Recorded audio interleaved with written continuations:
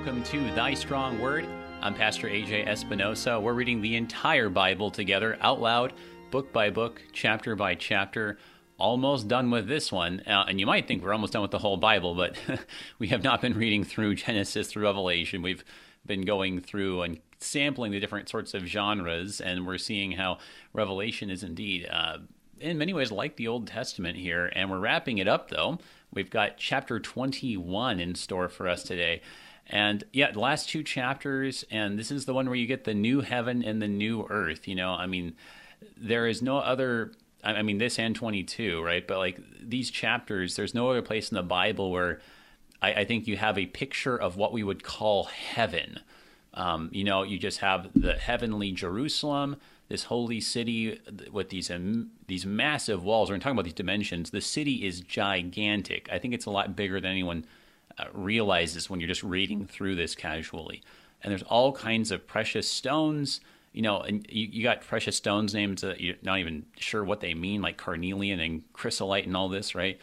What's the significance here? What's going on? What is, because we've seen this is so symbolic. What does this mean? It's not literally going to look like this, but joining us today to talk about this really cool chapter, this vision of the heavenly home of the church, we've got Pastor Kevin Parviz joining us today from Congregation Chai Shalom in St. Louis, Missouri. Welcome back, brother. Really cool chapter to be looking at. A little bit different from the Psalms that we're more accustomed to talking about, but a good chapter, huh? Oh, yeah, it's a great chapter, and it's a great chapter of comfort for us, too, right now are dealing with all this stuff. Right, I know. It wouldn't be bad to have a little bit of a vision of the heavenly Jerusalem, right, when we're all just kind of getting a little crazy staring at the walls, right? Yeah, when our scene doesn't change, we need to have a vision of what we're going to. That's right. Well, and I think that in that respect, we do relate to the original audience, right? Because they needed a little bit of a vision of the heavenly amidst their circumstances. You bet. How are you guys doing?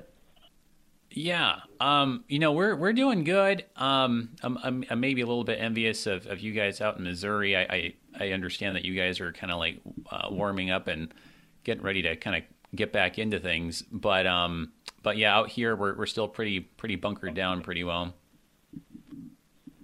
Yeah, I haven't seen any evidence of letting us loose, but we'll see what happens. We're still under a shutdown order till May 15th, and then after that they're going to reevaluate. Okay.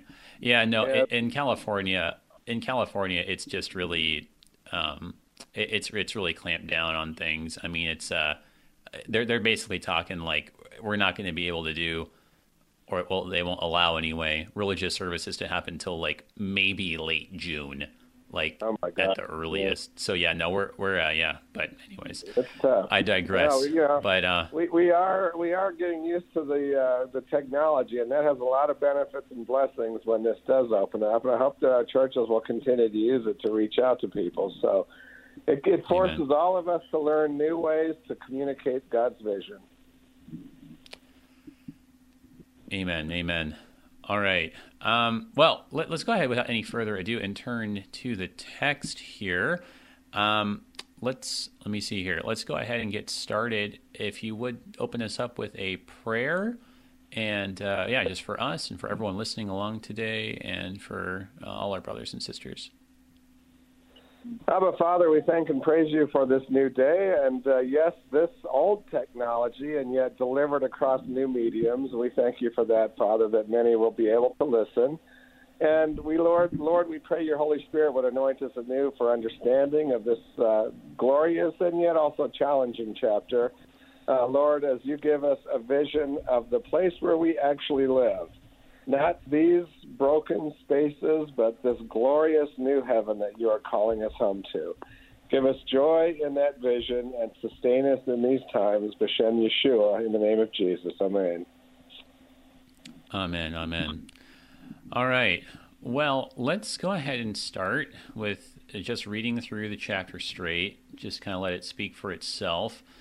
We remember that we finished reading chapter 20 it was this vision of the lake of fire. And we saw how, I mean, the thing is that's good about this is that's where all the enemies go. So the beast goes there, the false prophet goes there, the dragon goes there, right? So everything goes into the death and Hades, right? All goes into the lake of fire. And then you get this here, chapter 21. So let's just read this straight through, and then we'll circle back around and take a look at these first couple of verses in particular. But so this Revelation 21 on the English Standard Version. Then I saw a new heaven and a new earth, for the first heaven and the first earth had passed away, and the sea was no more. And I saw the holy city, New Jerusalem, coming down out of heaven from God, prepared as a bride adorned for her husband. And I heard a loud voice. I heard a loud voice from the throne saying, "Behold, the dwelling place of God is with man. He will dwell with them, and they will be his people, and God himself will be with them as their God. He will wipe away every tear from their eyes, and death shall be no more. Neither shall there be mourning, nor crying, nor pain any more, for the former things have passed away." And he who was seated on the throne said, "Behold, I am making all things new." Also he said, "Write this down, for these words are trustworthy and true." And he said to me, "It is done. I am the Alpha and the Omega, the beginning and the end. To the thirsty I will give from the spring of the water of life without payment. The one who conquers will have this heritage, and I will be his God, and he will be my son. But as for the cowardly, the faithless, the detestable, as for murderers, the sexually immoral, sorcerers, idolaters, and all liars, their portion will be in the lake that burns with fire and sulfur, which is the second death." Then came one of the seven angels who had the seven bowls full of the seven last plagues, and spoke to me, saying, "Come, I will show you the bride, the wife of the Lamb." And he carried me away in the Spirit to a great high mountain, and showed me the holy city Jerusalem coming down out of heaven from God, having the glory of God, its radiance like a most rare jewel, like a jasper, clear as crystal. It had a great high wall with 12 gates, and at the gates 12 angels, and on the gates the names of the 12 tribes of the sons of Israel were inscribed. On the east 3 gates, on the north 3 gates, on the south 3 gates, and on the west 3 gates. And the wall of the city had 12 foundations, and on them were the 12 names of the 12 apostles of the Lamb. And the one who spoke with me had a measuring rod of gold to measure the city and its gates and walls. The city lies 4 square, its length the same as its width. And he measured the city with his rod, 12,000 stadia. Its length and width and height are equal. He also measured its wall, 144 cubits by human measurement, which is also an angel's measurement. The wall was built of jasper, while the city was of pure gold, like clear glass.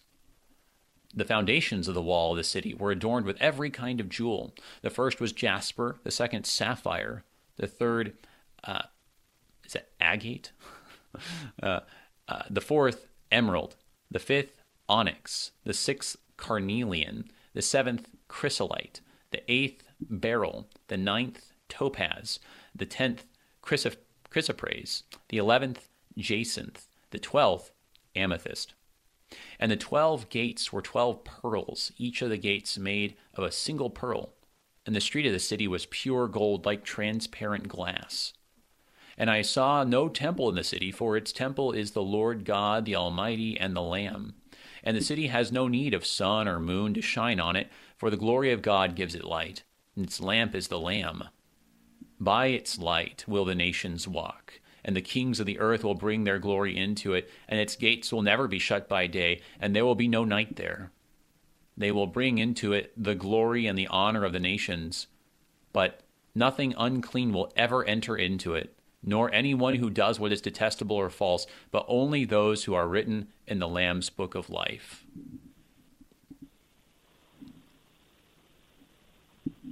I mean, so there it is. I mean, just the language is just so larger than life. We're going to be talking about those particularly giant dimensions here. We got more of that number 12 stuff going on here, but 12,000 stadia. We'll talk about the length there.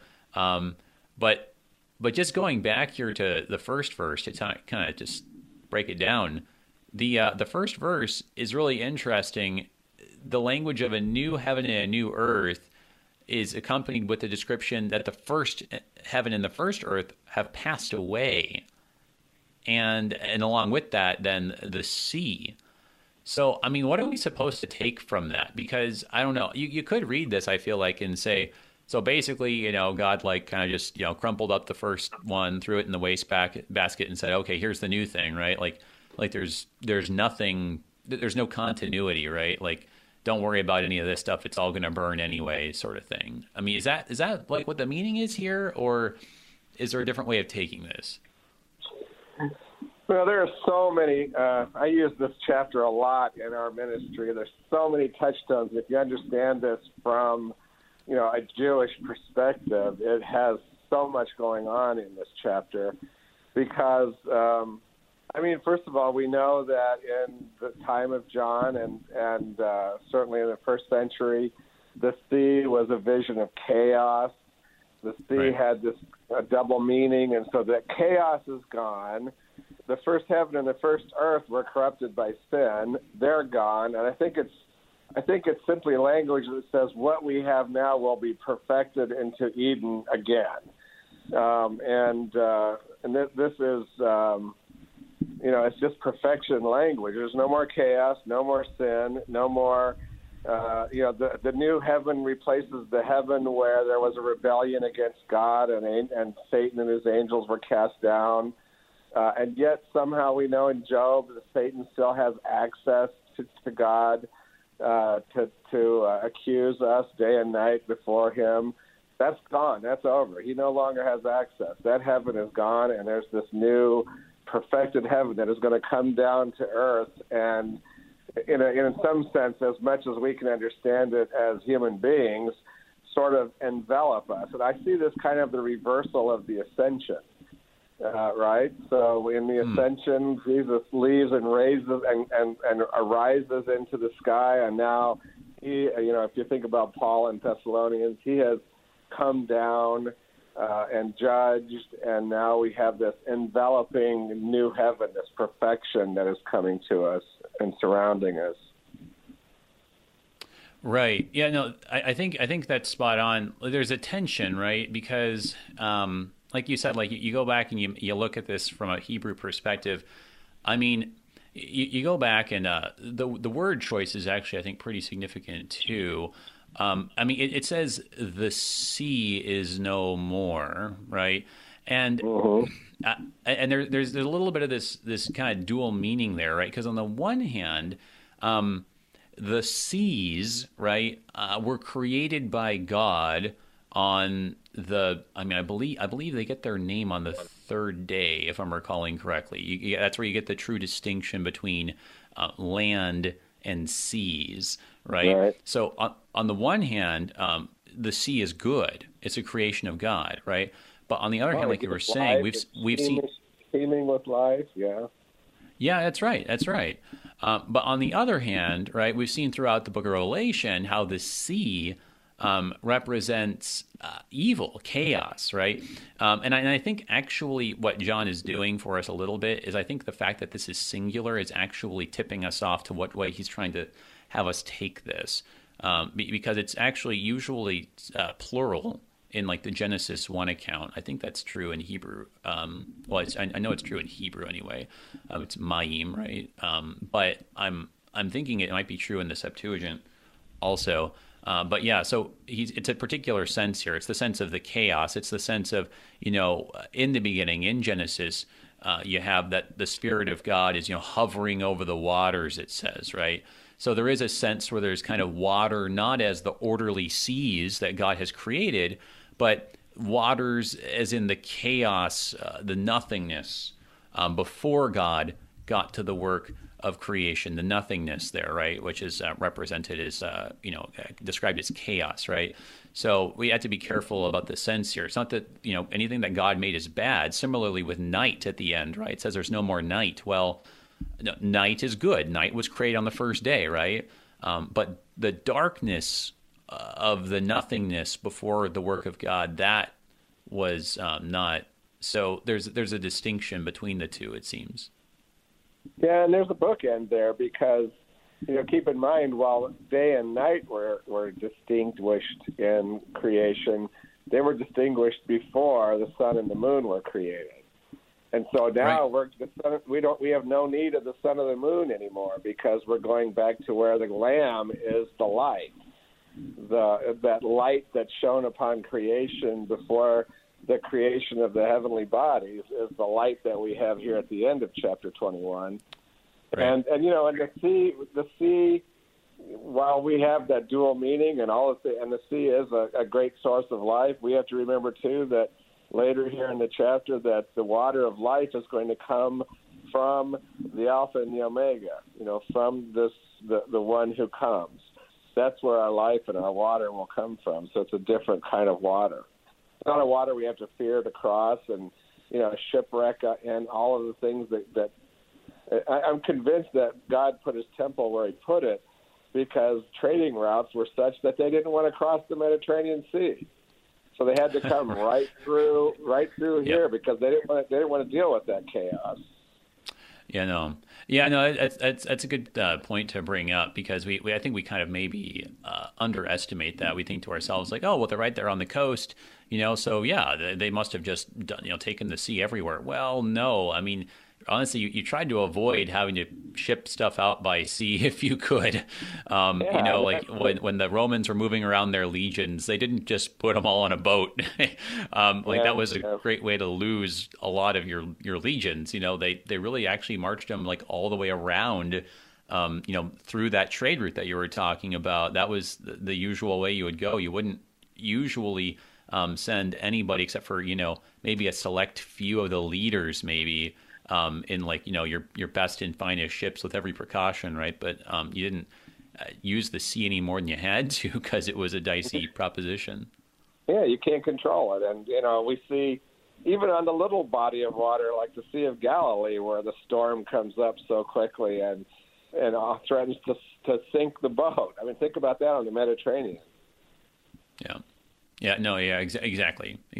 Yeah. So you have, and I appreciate too your comment about the sun and the moon, right? Because so there it is. So yes, if you go back to Genesis 1, the seas, plural, right, and the sun and the moon, they're good things, but really it's just as you were saying here when you get to the end of the chapter.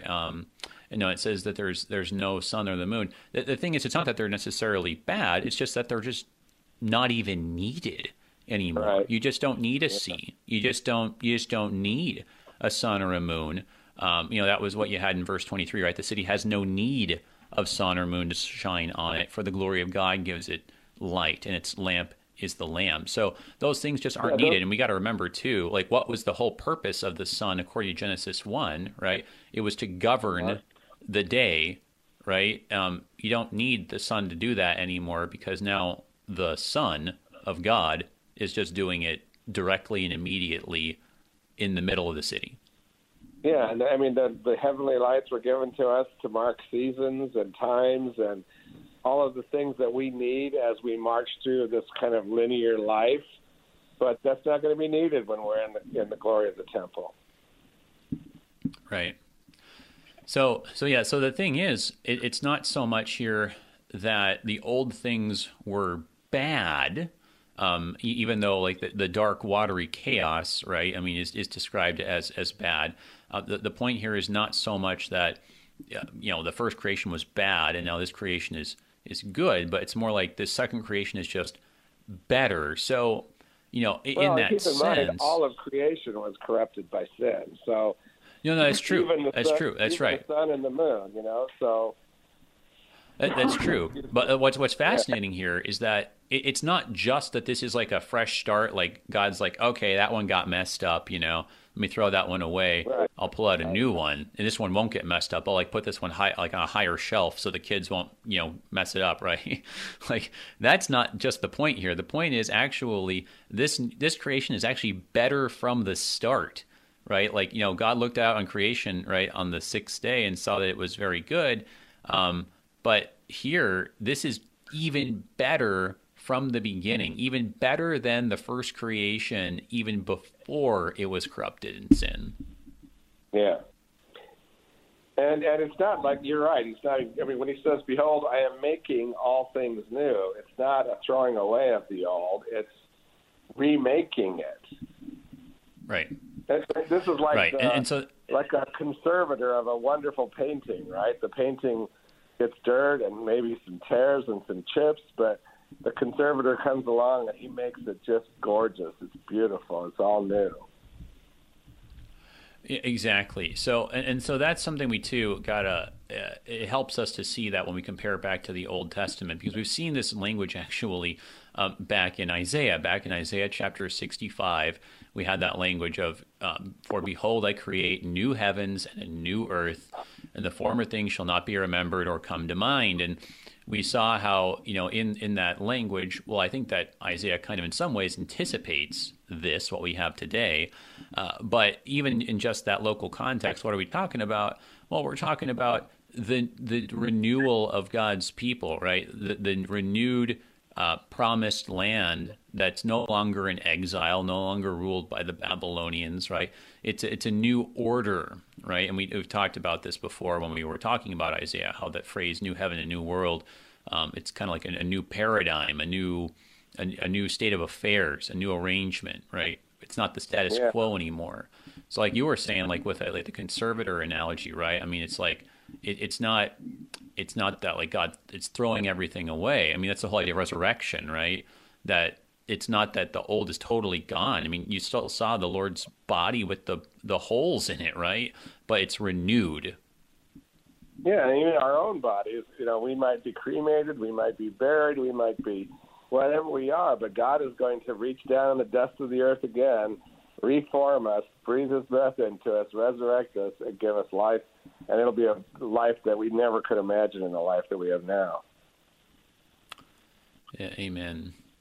Well, we only have a couple minutes here before the break. Let's go ahead and press on just a little bit here. We've kind of jumped around a little bit in the chapter, kind of looking at like the first verse here, but then also a little bit kind of skipping ahead to like verse 21, just kind of comparing it to Genesis. But here's a little bit of an interesting turn here. So not just about the city itself, but like how it's symbolically represented. So here's verse 2 again. I saw the holy city, New Jerusalem, coming down out of heaven from God, prepared as a bride adorned for her husband. Now, we've seen, I think, a couple of times throughout Revelation some hints about this bride, but this is, I think, the first time where the bride is just positively identified, right, as New Jerusalem specifically, which really contrasts, right, with Babylon before, who was called mother of all prostitutes, and Babylon. I mean, what a contrast between, it seems, two cities. And we often, because of Paul, I'm sure, but we think of the church as the bride of Christ, and is there the same thing? Is this new heaven, this new heavenly Jerusalem, the perfected church? Sure. Right. Well, and I think there's something to be said about what it means that the church is the heavenly Jerusalem, or comes to live in the heavenly Jerusalem, or exactly what that means. But we got to hold on to that thought. It's time for our break here. So everybody hang on. We're looking at Revelation chapter 21 here on Thy Strong Word. We'll be right back.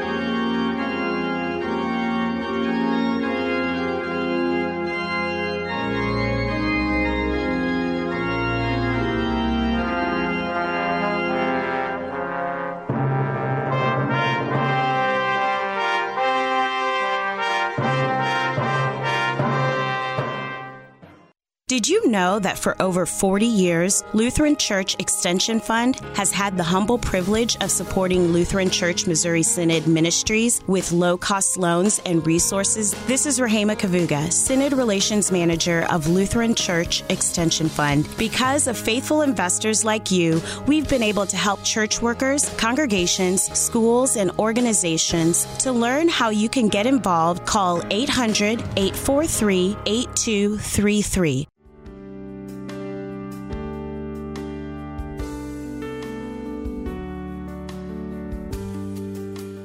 I'm Pastor Ken Baumberger. Join me weekday mornings at 7:15 for Oratio, your time of scripture, meditation, and music on KFUO, Christ for you, anytime, anywhere.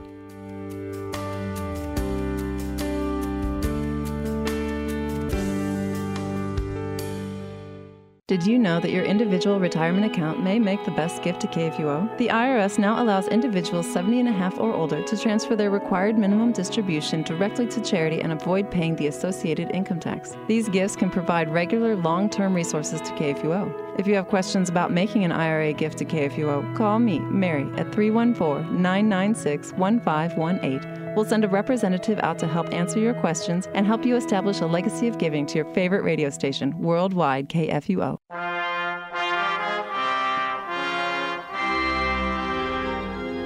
Welcome back, everybody, to Thy Strong Word. I'm Pastor A.J. Espinosa. We're looking at Revelation chapter 21, though I know after the first half hour you're like, aren't you looking at Genesis 1? Yeah, no, there's a lot of connections with the Old Testament. We were just looking at Genesis 1, comparing the seas and also the sun and the moon, right? But also looking at Isaiah 65 we saw. So a lot of good Old Testament connections here. Breaking it down for us and helping us walk through the chapter, we're joined by Pastor Kevin Parviz, pastor at Chayva Shalom in St. Louis, Missouri, there in Dogtown. If you have a question for me or Pastor Parviz, here's your chance. If you're listening live, you can give us a call, 1-800-730-2727, or if you're in St. Louis, 314-821-0850. You can always send an email to kfuo@kfuo.org. And as I was saying during the break to everyone on the internet, you can also just put a comment or question straight into the chat box on Facebook, and I should see that also. We're getting that back up again. I want to make sure to thank our underwriters at the Lutheran Heritage Foundation. They're underwriting the program, Thy Strong Word. Thank you guys for your support and the work that you do. Their website is lhfmissions.org. So speaking of singular and plural there, it's plural. Okay, so we were just looking at chapter 21 here, looking at verse 2. The heavenly Jerusalem in particular is described as the woman, right? So the women are cities. Babylon, like we said, and I think this also kind of strengthens.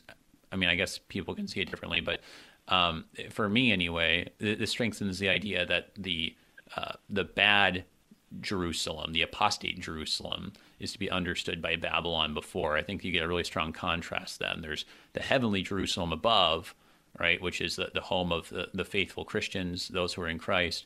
And then there's the Babylon, the apostate Jerusalem below. So, I mean, what it shows you is that it's not like God is done with Jerusalem, like, Jerusalem, that didn't work out, forget Jerusalem. But that there's a heavenly one that hasn't been tainted by all the corruption that's going down on earth.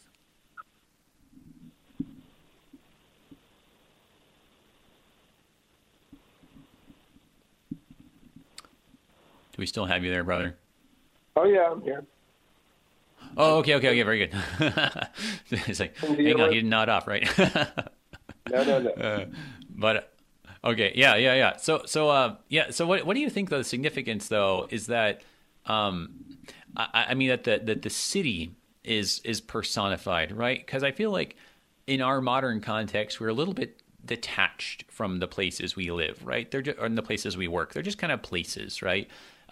We move here, we move there. We're here for a few years, there for a few years. This city, that city. It's kind of like you're there because you have a layover there. I don't know.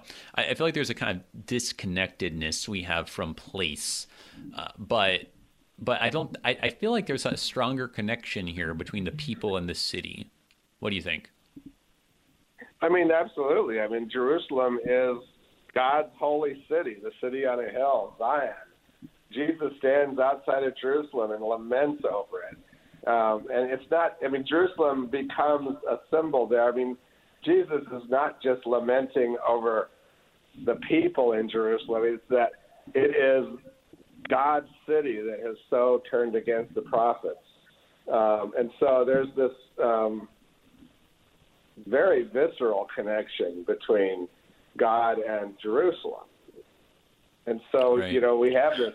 But, in a sense, Jerusalem then in here especially becomes as I said, I think it's the reversal of the ascension. It is God's presence, that tabernacling, because later it will say this is God dwelling with us. He dwells there, and he comes and envelops us in his dwelling. Exactly. I think that's spot on, because that's what it says there in the next verse, right? The dwelling place of God is with man; he will dwell with them. And as you were saying, that's that language of like the tabernacle, right? And in that way, the place is really significant, because it's the place where God is. This is what you see throughout the Old Testament, right? Whether it's, with Moses, take off your sandals because this is holy ground, or just everything that you had going on with the tabernacle or with the tent of meeting or with the temple, right? There's this idea of space being important because this is where God is. And I think today it's almost cliche, I feel like, among Christians, where you just kind of say like, oh, well, the church isn't a building, right? And it's like, well, yes, of course, the church isn't a building. It's the people, right? But that doesn't mean that like the building doesn't matter. And I feel like this is sort of indicative of that, because when our Lord said that, no stone will be left on standing on top of another, that didn't mean like, oh, I don't care about buildings. It meant, well, this building's been corrupt, so I'm making a new one, right? Like, and here it is. There is a significance to the created order. I mean, the land, right, is a good thing. It's part of us. We're part of the land on a certain level, like, so that there is a place where God will be, that matters. It's not just we're just kind of people or disembodied souls. We're people in God's city, and there he is too. Yeah, and I don't think I've got to tread on some thin ice here, but I don't think we can even fully separate God's dwelling even from the existence of Jerusalem today. I mean, I can't speak for this, but I do know that when I'm at the Wailing Wall, I have a visceral, emotional response to that, because it seems a different place. Now, yeah, I've got all this baggage that I'm bringing with me when I go there, but there seems a sense even of his presence there, because God doesn't remove his presence from us. That's what the Holy Spirit is all about. And yes, while Jerusalem, the city that is Jerusalem today, it can be a dangerous place, and it's been a place of conflict and revolution and all manner of things, he still has a heart for that. And, Paul swears to that heart in the book of Romans.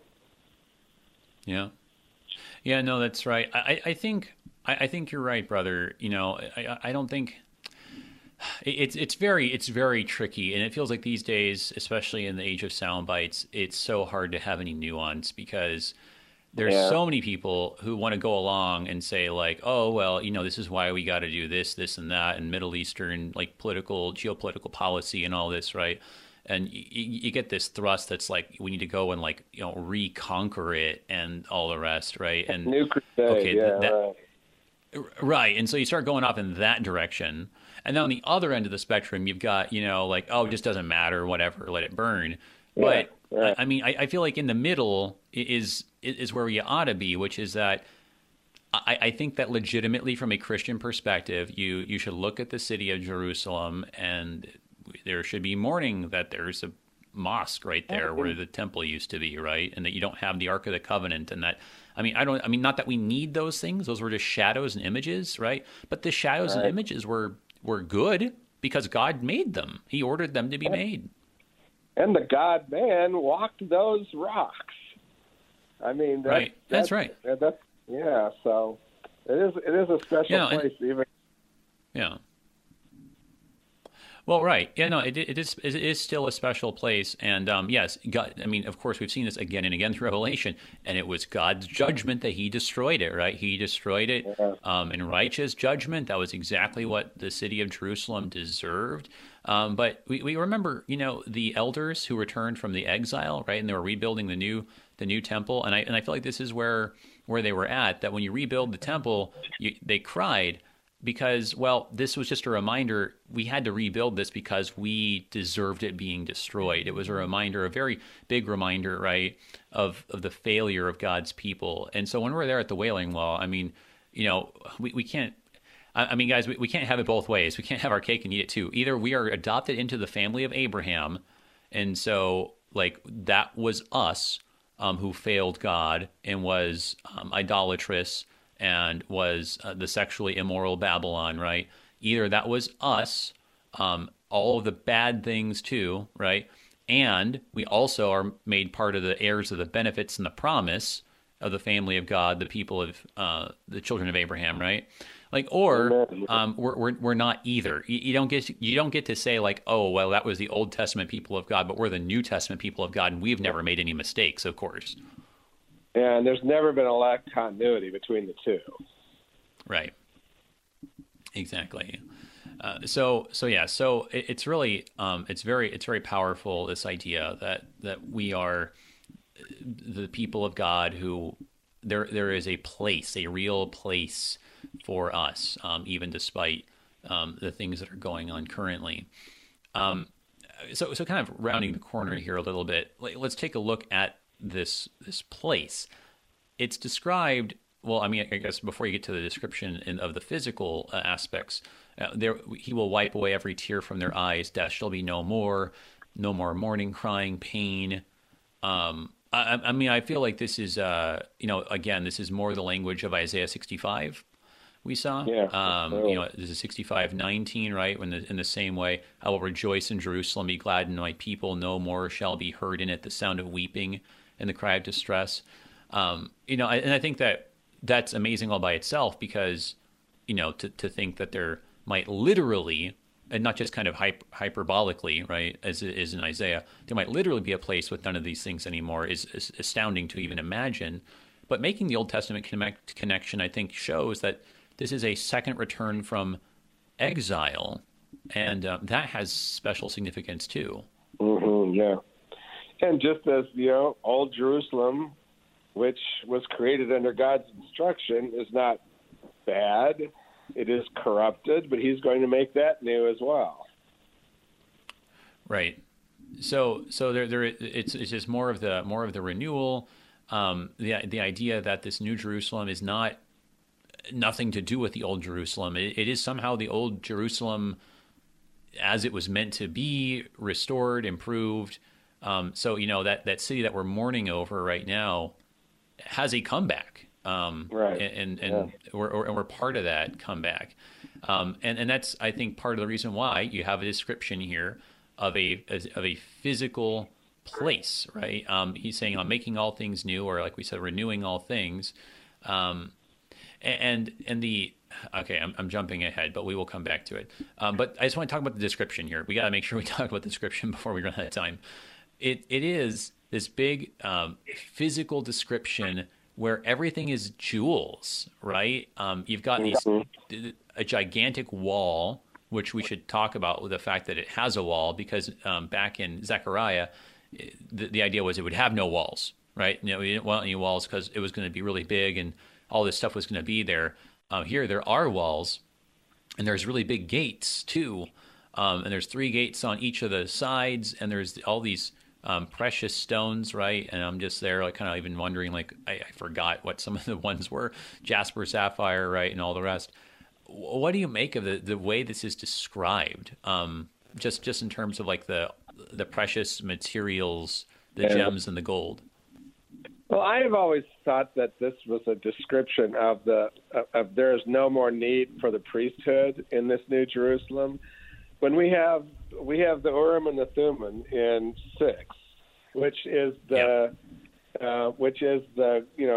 whatever it was that allowed the priest to discern what God's will is, and Jesus says, I am, and he says the Alpha and the Omega, but in the Septuagint or in the Greek and the Hebrew, that would be the Aleph and the Tav, which are the first two letters of the Urim and the Thummim. I think that's a direct connection to that, because those were lost in Babylon. The breastplate of the priests that had the 12 stones for the 12 tribes was lost in Babylon. And while we can't make direct connections to those stones being exactly what these 12 stones are, this is the breastplate refound. We now are on the breastplate. The Urim and the Thummim are with us. We don't have to worry about what God's will is. We're within God's will, and God's will is evident all around us. And of course, the gates, I can't read that without referring to the pearl of great price. It is that which we come into the city through. But the gates are never closed. Right. It's all a picture of this especially with the Babylonian captivity language all the way through. It is this entire restructuring of the priesthood. There are no more sacrifices. The ways in which the priesthood made their rulings is right here with us. The ruling is upon us. It is so clear that God is giving this comfort to a people who have really lost everything and have no understanding of what in the world they have to look forward to. So we're putting, John is putting this in terms that they might understand. Right. Well, and then also, it's putting it in terms that they might understand, and then also, as you were saying, this is a renewed city and a renewed and reconstituted priesthood, even, right? And so, on a certain level, you're like, well, why even bother having walls and gates if the gates are just going to be open all the time, right? Like, what purpose do the gates possibly serve, right? And the kind of obvious answer is like, well, the old city of Jerusalem had walls, and the old city of Jerusalem had gates, and so the new one gets them too, because it's on a certain level, it's the same Jerusalem, right? Yeah. Why did the Lord Jesus in the resurrection, right? Why did his new body have the nail holes in his hands, right? Why did his new body have a hole where the spear was? What's the point of that? Does he need that in the resurrection? Well, no, he doesn't need that. But they are there because his old body had them, and in a certain level, it's the same body. And I remember, I forget who it was. I feel like this is one of the church fathers who said that in the resurrection, that those nail holes in that spot in his spear, where the spear had pierced his side, were like jewels, right? And they glistened in the light. That everything, all this stuff that was scars before, is now transformed, and so as adornments, as beautification. And so it's not that it needs the gates. Heck, it doesn't need the sun, right? So I don't think it needs gates, right? But it's there for continuity, and it's there for beauty. And the gates have particular meaning for Jewish people because, for example, in the Yom Kippur service, which is the Day of Atonement, there is a service that closes the Day of Atonement called Ne'ilah, which is the evening service. And the prayer of Jewish people is that God would hear their pleas for mercy one more time before the gates are closed. And so there's a whole tradition of don't close the gates till you hear me, Lord, because when the gates are closed in that thinking, that God is no longer listening to you. Well, here the gates are never closed. Right. That's right. They have a meaning, right? You'll look up at the gates and they're open all the time, right? And what does that mean, right? It means more than just you can walk in, right? It means that, like God is the favor of God is never run out, right? Like the gates never close on you. There's access. I mean, like it means so much, and I mean, isn't that it's just for our sake that God puts them there, to teach us and to remind us, almost like a memorial of a certain kind. Well, much like Jesus' nail holes, he didn't need them, but Thomas might have. Yeah. So, but they're yes, there for us. Amen. Yeah, they're there for exactly. us. Yeah, and that's really well said. I mean, Thomas needed him, right? The Lord Jesus didn't, right? But Thomas did, right? I mean, we need on a certain level to be able to recognize and make sense of this. You know, when we're resurrected from the dead and life is totally different. We need some kind of connection to the past for our sake. God doesn't need it, but we do, and His grace provides that. I want to talk more about what you were saying about the gemstones and the Urim and the Thummim, Urim and the Thummim. But before we get there, I just wanted to turn to a couple of questions that we got over the internet here. A couple sent in via email, kind of talking about this new heaven, new earth idea. First of all.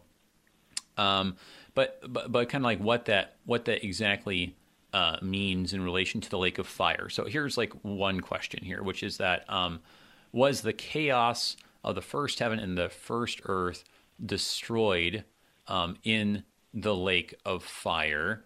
And then kind of attached to that here, like what happened to the first heaven and the first earth in its imperfection?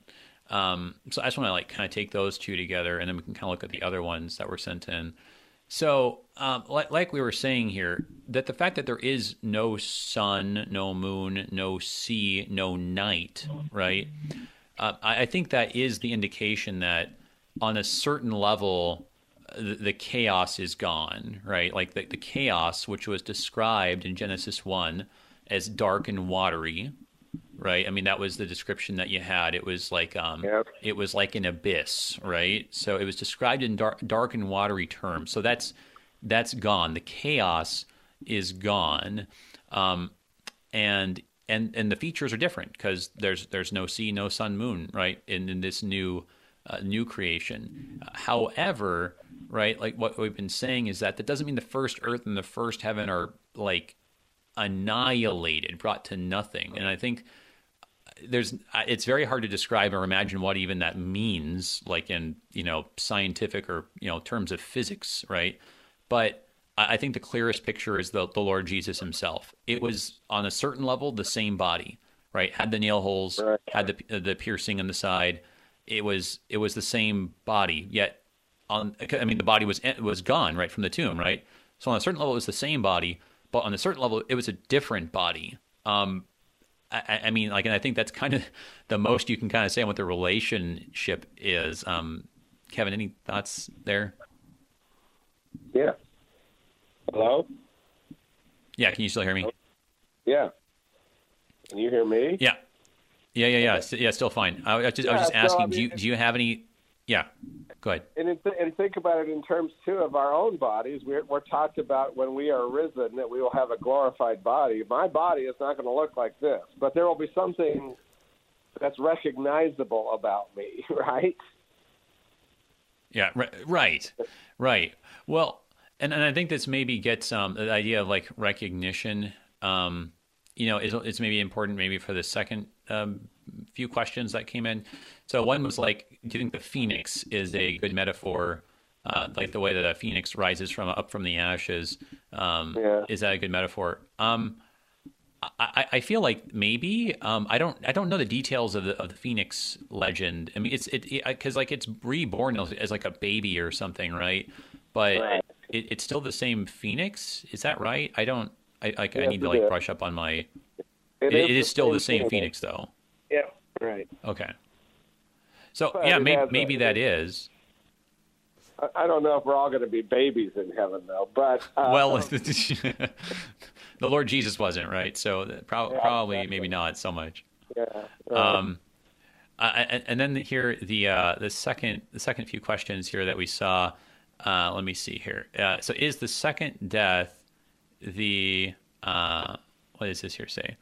Is the second death the entrance to eternity, and is the first death okay, if the first death is into judgment, then what is the need for a second death? Is there a double judgment? Okay, so this is kind of getting, I think, more back to maybe the previous chapter, back in chapter 20. But yeah, any thoughts there, brother, in terms of I don't know, just trying to help break this down, this first death, second death thing, because admittedly we didn't have that much time to talk about it last time. So yeah, but I do think that we have a strange conception of resurrection, because I think that sometimes we get it into our head that really only the believers are resurrected.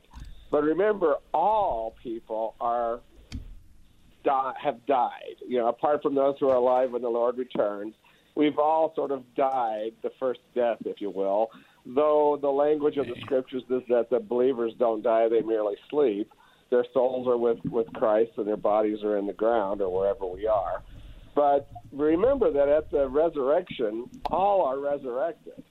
So even the evil who have died outside of a knowledge of Christ or a faith in Christ are also resurrected. So their second death is the judgment that goes to the lake of fire.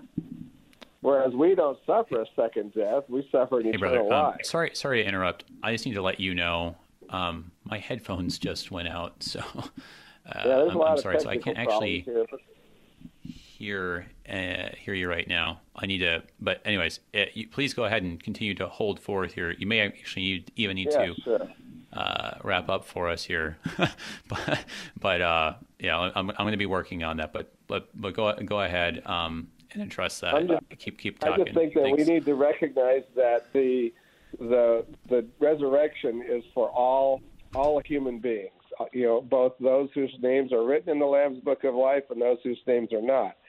So the second death, for those whose names are not written in the Lamb's Book of Life, is this lake of fire. It's the result of judgment. That's why it's so important that while we have breath and we have life, we share this truth, because there is a sense of end, whereas we who are in the Lamb's Book of Life do not have to suffer that end.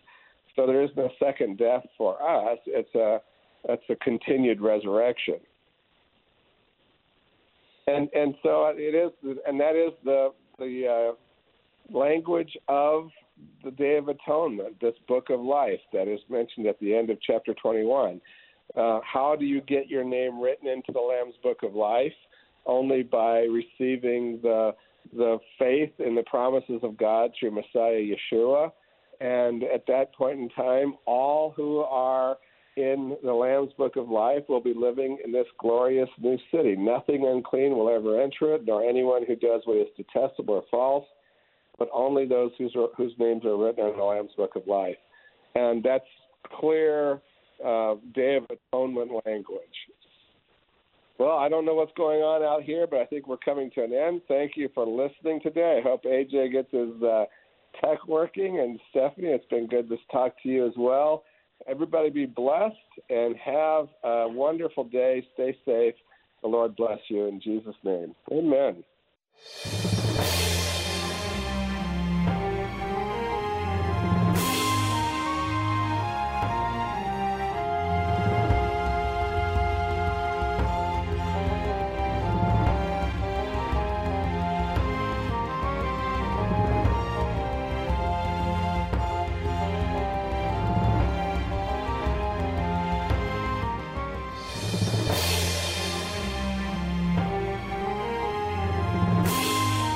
You've been listening to Thy Strong Word, produced by the Lutheran Church Missouri Synod Office of National Mission in cooperation with Worldwide KFUO, the official broadcast ministry of the LCMS. Your support is vital for this program to continue. You can make a gift safe, secure, and easily online at kfuo.org. Thank you for listening and supporting Thy Strong Word.